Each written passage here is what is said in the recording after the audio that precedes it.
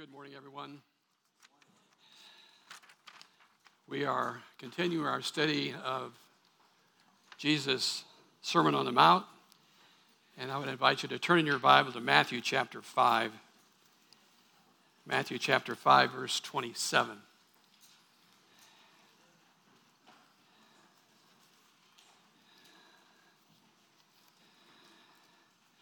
Matthew 5:27.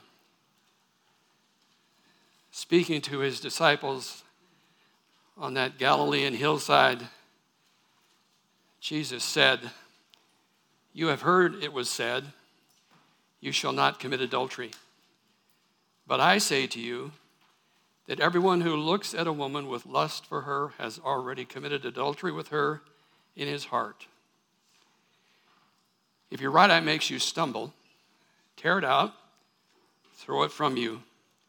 For it is better for you to lose one of the parts of your body than for your whole body to be thrown into hell. If your right hand makes you stumble, cut it off, throw it from you. For it's better for you to lose one of the parts of your body than your whole body to go into hell.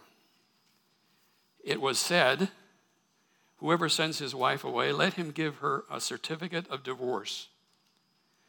But I say to you that everyone who divorces his wife, except for the reason of unchastity, makes her commit adultery, and whoever marries a divorced woman commits adultery." Let's pray. Father, we are here to worship you, an audience of one. May our worship please and glorify you. May the words of my mouth and the meditations of our hearts be acceptable to you, our great God, our rock, and our Redeemer. Amen. In 1631, Robert Baker and Martin Lucas, London publishers and booksellers, were tasked with reprinting multiple copies of the King James Bible. They did an expert job. To bind it, they used leather from Italy and paper, fine paper, imported from Sweden. Made an attractive edition. A year went by before the most scandalous misprint in all Bible making came to light. In reading through Exodus chapter 20, verse 14, a little three-letter word was found to be missing in the seventh commandment. The commandment read, "You shall commit adultery." Important little three-letter word to be left out. Obviously, there were consequences. Those two men were fined the equivalent of today's currency, $70,000. They lost their printing licenses. Those copies were taken and destroyed, not all of them. My understanding, there's about 14 left. And if you visit the Museum of the Bible, you will see one of those that has come to be known as the Wicked Bible.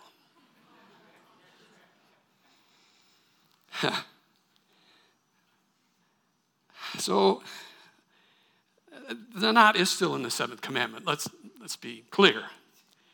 You shall not commit adultery. But unfortunately, our society has sought to remove that little word, not, to you shall commit adultery. You and I know we live in a highly sensual society. There are loud voices that shout morality, marital fidelity, things of the past, a Puritan ethic. But in the Sermon on the Mount, Jesus addresses the sins of our age. Last week, we sat on a hillside in Galilee along with disciples when Jesus spoke those shocking words. Unless your righteousness surpasses the righteousness the scribes and the Pharisees, you will not enter the kingdom of heaven.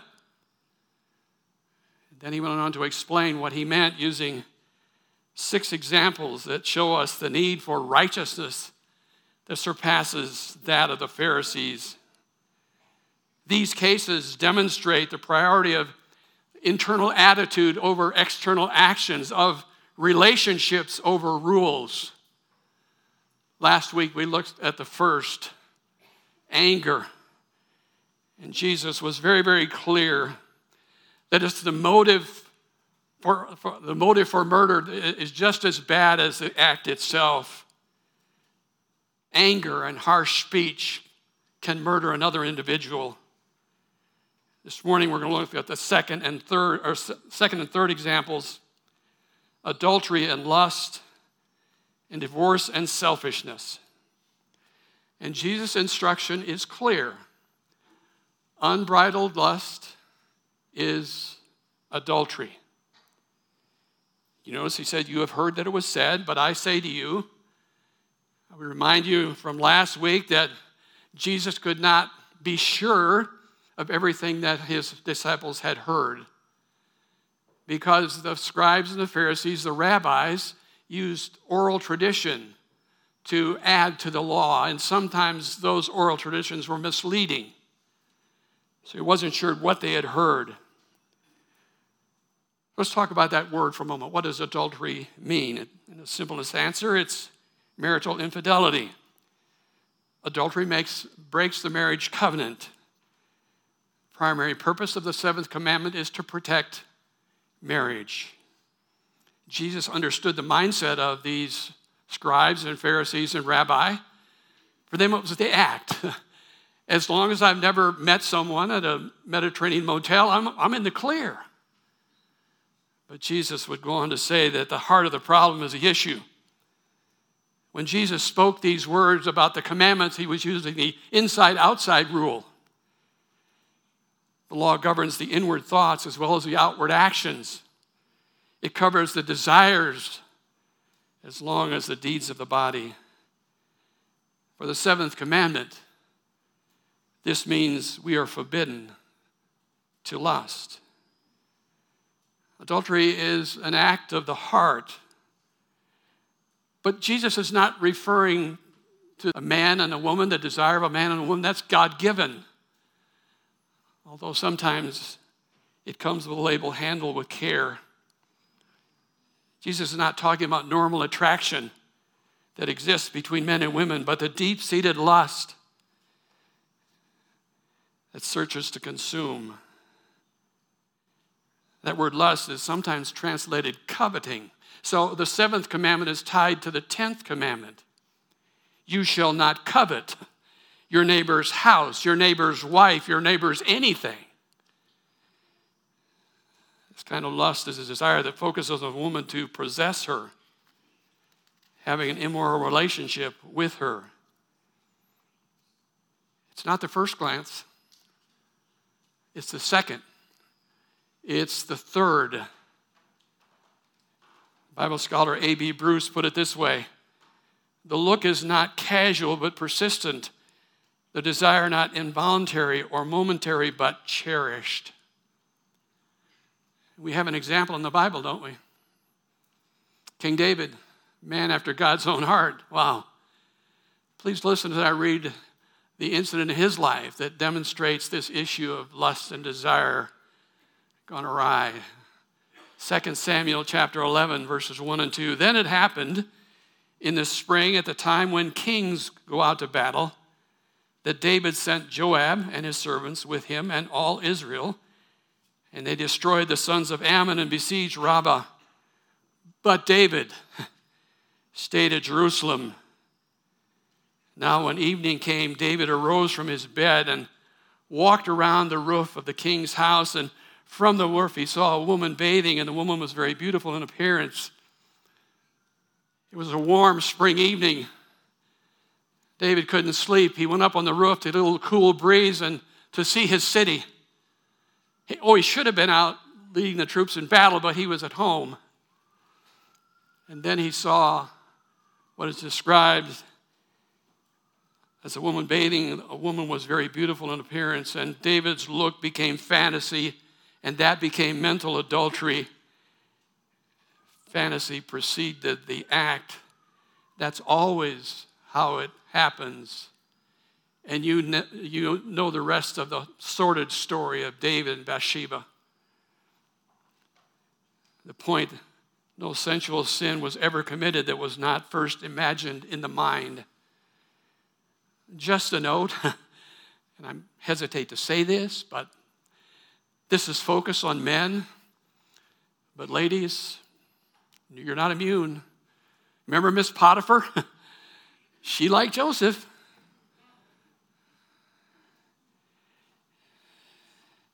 How do I live a life of purity in a culture of sensuality? Simple. Being clear at what you look at. What we see or do not see is more important now than ever before. There are sexual images everywhere.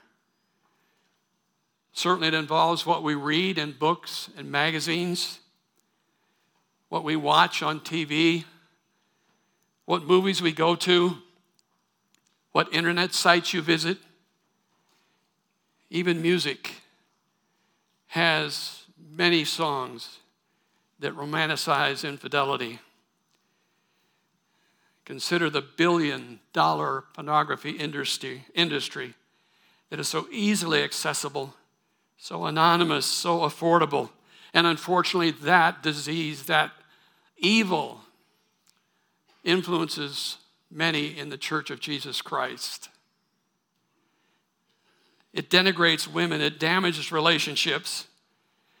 And as one person correctly noted, pornographic pictures secretly convey poison to the heart. Poison to the heart. And Jesus goes on to give us a remedy, doesn't he? Seems a bit drastic in my mind. If your right eye makes you stumble, tear it out. Throw it away. Better lose a body part than to go to hell. Some of the early church took this literally. Origen of Alexandria, who lived in the 2nd century, had himself physically emasculated to overcome sexual desire. Not long after that, 325 AD, the Council of Nicaea outlawed that practice. I don't want to be trite or flip in any way. Please don't misunderstand me. But to read these words, it's almost humorous. Suppose I'm struggling with lust. I poke out my right eye. There's no evidence that a one-eyed person has less desire than a two-eyed person.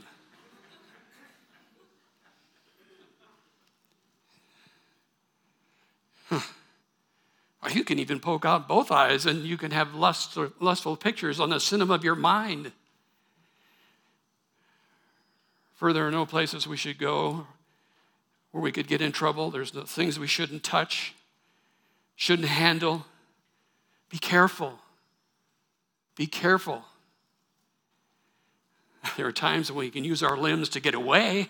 We go back to Mrs. Potiphar. She tried to entice Joseph in Genesis, and what did he do? He exited stage left. He got out of there fast. No, Jesus is using extreme examples to show that adultery and lust, like all sin, is serious enough for folks to end up in hell, the worst possible destiny. What does Jesus mean when he uses this stuff, these terms? He means we need to deal drastically with sin. We must not pamper it.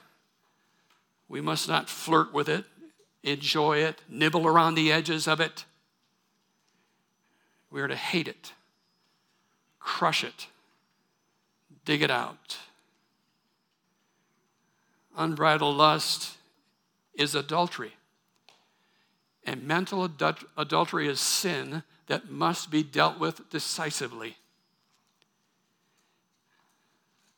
drastic measures are always appropriate to protect our spiritual health.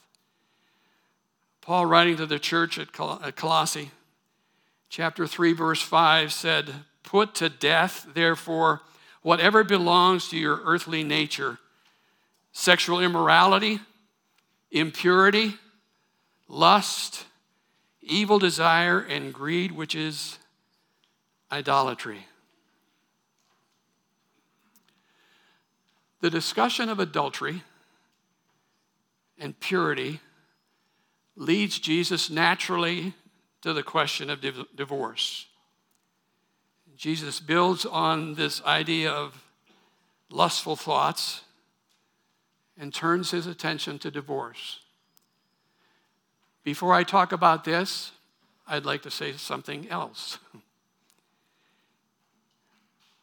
In my study, I learned that 8 out of 10 people, families, have experienced divorce, either in their immediate family or in their extended family. Mentioning divorce is painful for some because they have been deeply, deeply wounded by broken marriages. For this reason, preachers hesitate. And I might have heard something if I jumped from this verse and gone on. But Jesus talked about it right up front in the Sermon on the Mount. So it was important for him. We dare not ignore it. But I want us to understand we're going to deal not with the topic of divorce per se, but how it relates to Matthew chapter 5, the passage we're studying this morning. What is very, very clear in Scripture, and if I've heard Todd say this one time, I've heard him say it 1,000. God's design for marriage is marry for life. God's design is marry for life. It was said, "Whoever sends his wife away, let him give her a certificate of divorce. But I say to you that everyone who divorces his wife except for a reason of unchastity makes her commit adultery, and whoever marries a divorced woman commits adultery." There it is again. It was said. Jesus is now going to explain the third case of righteousness that surpasses the righteousness of the Pharisees. He's given instruction on anger, or murder and anger, adultery and lust, now divorce and selfishness. He begins by quoting the words from the pen of Moses, written centuries early in the ancient book of Deuteronomy. I'd invite you to turn to Deuteronomy chapter 24. Deuteronomy chapter 24. We want to look at verses 1 through 4. Deuteronomy chapter 24, verses 1 through 4. When a man takes a wife and marries her, and it happens that she finds no favor in his eyes because he has found some indecency in her, and he writes her a certificate of divorce and puts it in her hand and sends her out from his house, and she leaves his house and goes and becomes another man's wife, and if the latter husband turns against her and writes her a certificate of divorce and puts it in her hand and sends her out of his house, or if the latter husband dies who took her to be his wife, then her former husband who sent her away is not allowed to take her again to be his wife, since she has been defiled. For that is an abomination before the Lord. And you shall not bring sin on the land which the Lord your God gives you as an inheritance. I want you to know that women were treated poorly in the ancient world, and Moses gave these instructions, this certificate of divorce, as protection for the woman, essentially to guard her rights. This was a concession because of the hard hearts of the Hebrews. I want you to notice 3 things in this divorce instruction. A man could only divorce or give a certificate of divorce for a serious cause. That word indecency in Deuteronomy 24:1 we're not sure what it means. It was used on another occasion of human waste. So Moses was referring to something bad, something serious, an exceptional thing. But we don't know what it was. The man must give the woman a written certificate of divorce. It must be witnessed by two other people, the seriousness of the charge. And the man could not take a twice divorce. He couldn't divorce her, and then if she got married and divorced and came back, he couldn't remarry her again. That certificate cleared her to marry, but she could not remarry her first husband again. Back to Matthew chapter 5. But I say to you, everyone who divorces his wife except for the reason of unchastity makes her commit adultery, and whoever marries a divorced woman commits adultery.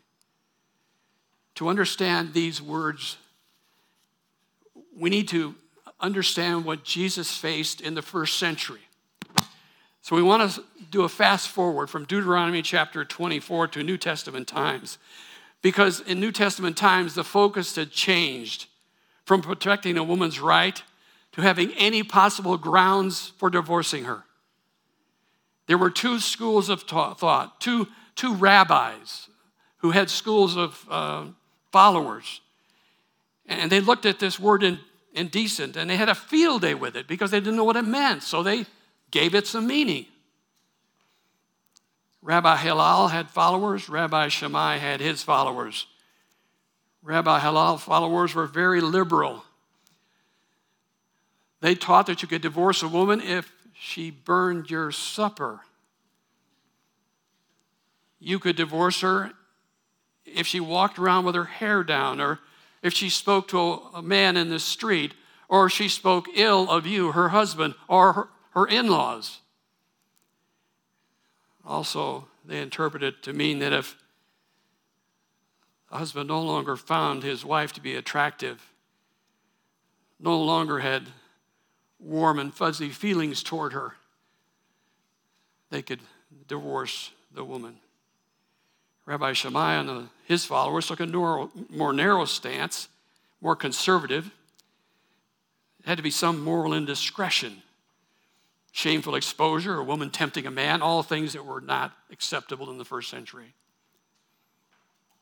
And these various views of indecency and divorce are the backdrop for Matthew chapter 19. And I'd like for you to turn there. We're moving around a little bit this morning, but Matthew 19, verse 3. Matthew 19, verses 3 through 10. Some Pharisees came to Jesus, testing him and asking, "Is it lawful for a man to divorce his wife for any reason at all?" He answered and said, "Have you not read that he who's created them from the beginning made them male and female, and said, 'For this reason a man shall leave his father and mother and be joined to his wife, and the two shall become one flesh. So they are no longer two but one flesh. What therefore God has joined together, let no man separate.' They said to him, 'Why then did Moses command to give her a certificate of divorce and send her away?' He said to them, 'Because of your hardness of heart. Moses permitted you to divorce your wives, but from the beginning it has not been this way. And I say to you, whoever divorces his wife except for immorality and marries another woman commits adultery.' And the disciples said to him, 'If the relationship of the man and his wife is like this, it's better not to marry.'" Verse 3 is a trick question.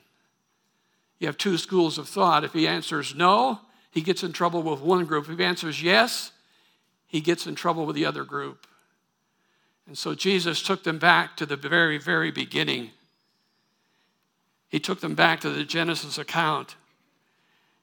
He went back to God's design. And two things stand out in those verses 4 through 6.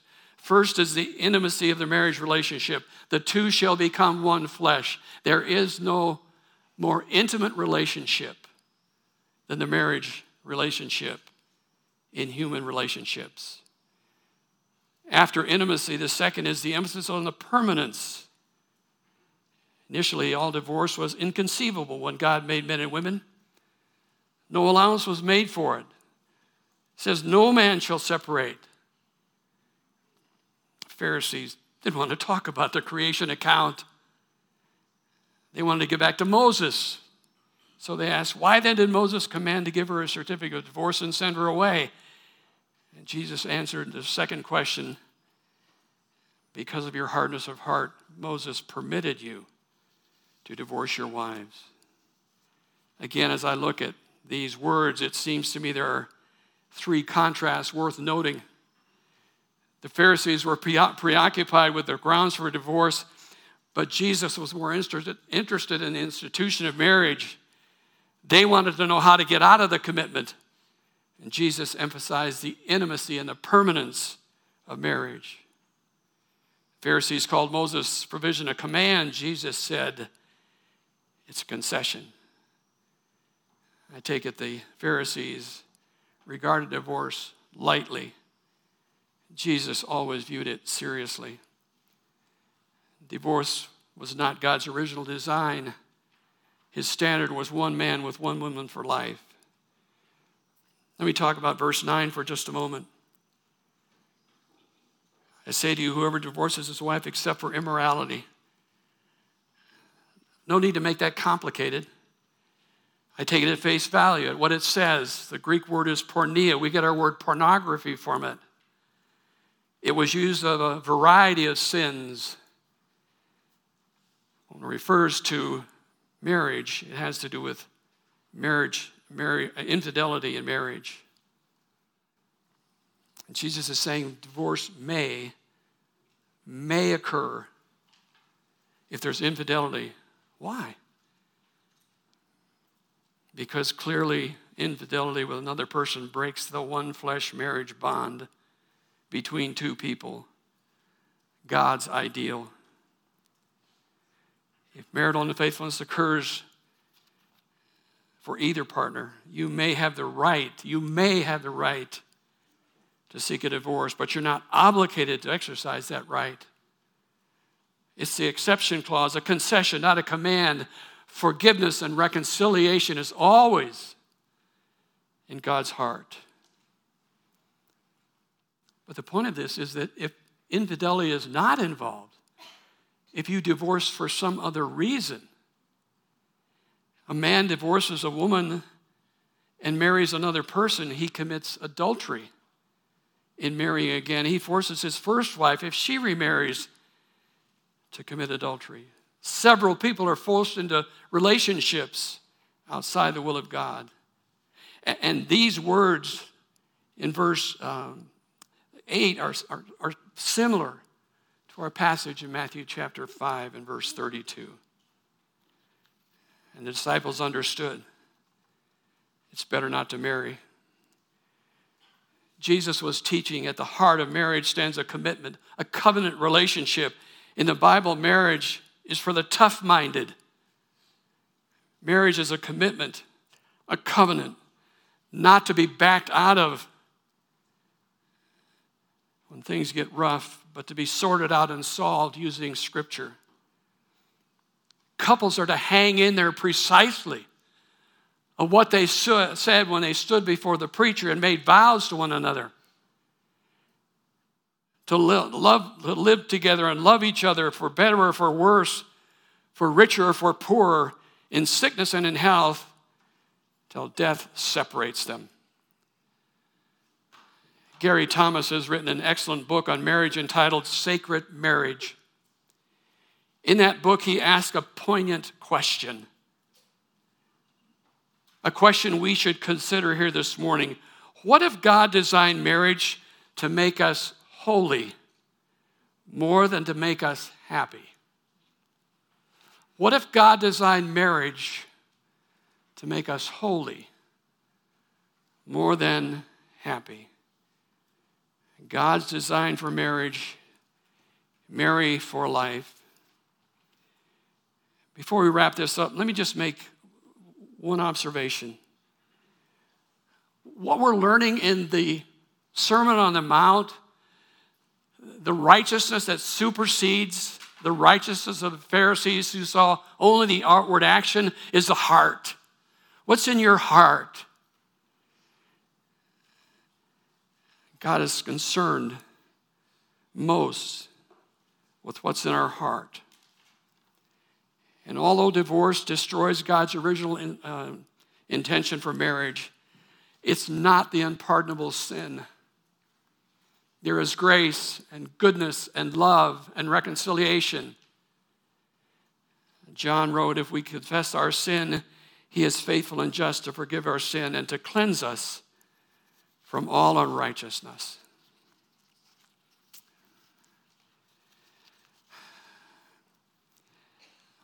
Martin Luther was musing about temptation on one occasion.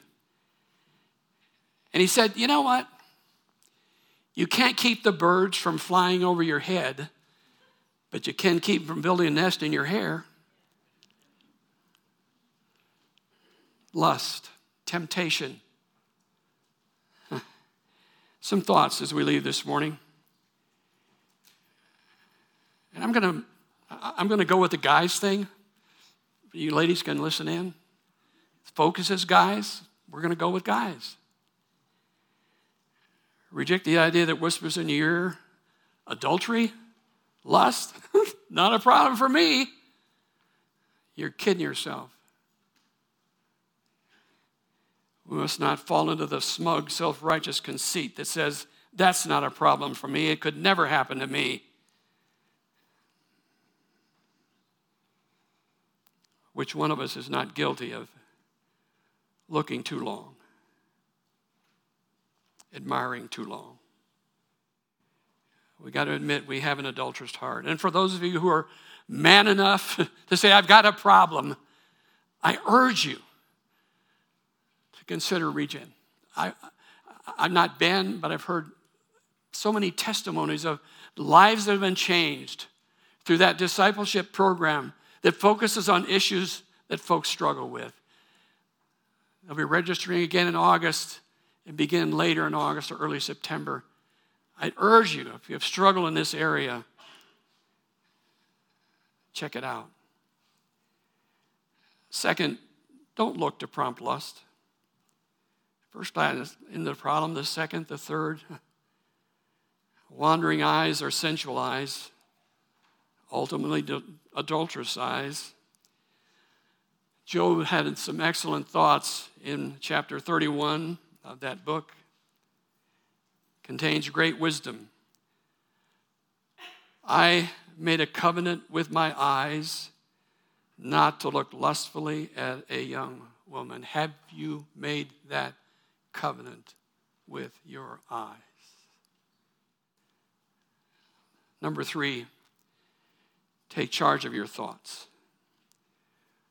Paul, writing to the church at Philippi, chapter 4, verse 8, finally, brothers and sisters, whatever is true, whatever is worthy of respect, whatever is just, whatever is pure, whatever is lovely, whatever is commendable, if something is excellent or praiseworthy, think about these things. My brain is slowing down. I don't do this much anymore, but I used to memorize a lot. I'd urge you to memorize that verse. Get it in the head. And when the birds fly over your head, remember those words. Think about what is good and right and praiseworthy. Be extremely careful of what you allow your eyes to observe. Ask the Spirit of God to assist you to apply a filter to everything that enters your mind. Trust Him to provide you with the discipline and discernment you need.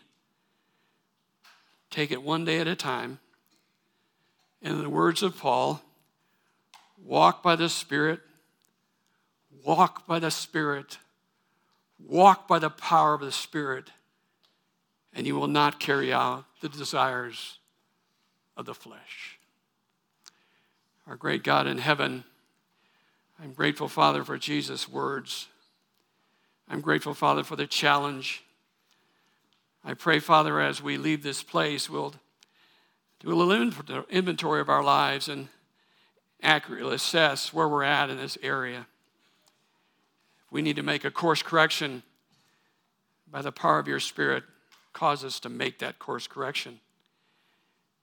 If there's things that we need to discontinue looking at, not observe, do, whatever it is, help us to deal with it decisively for our good, for the good of our families, and for your glory, I pray in Jesus' name. Amen. Thank you for worshiping with us this morning. I pray that for each of us we'll take an inventory, look at our life. Jesus has called us in a sermon as disciples to be salt and light, to impact our world for Jesus. May we do that this week as we go into the world where he has placed us. Father, thank you for your grace and for your goodness. Thank you for your word. I pray your blessing on the remainder of our day and our week, and may we walk in a manner worthy of you who has called us to be your disciples and make an impact, I pray in Jesus' name. Amen.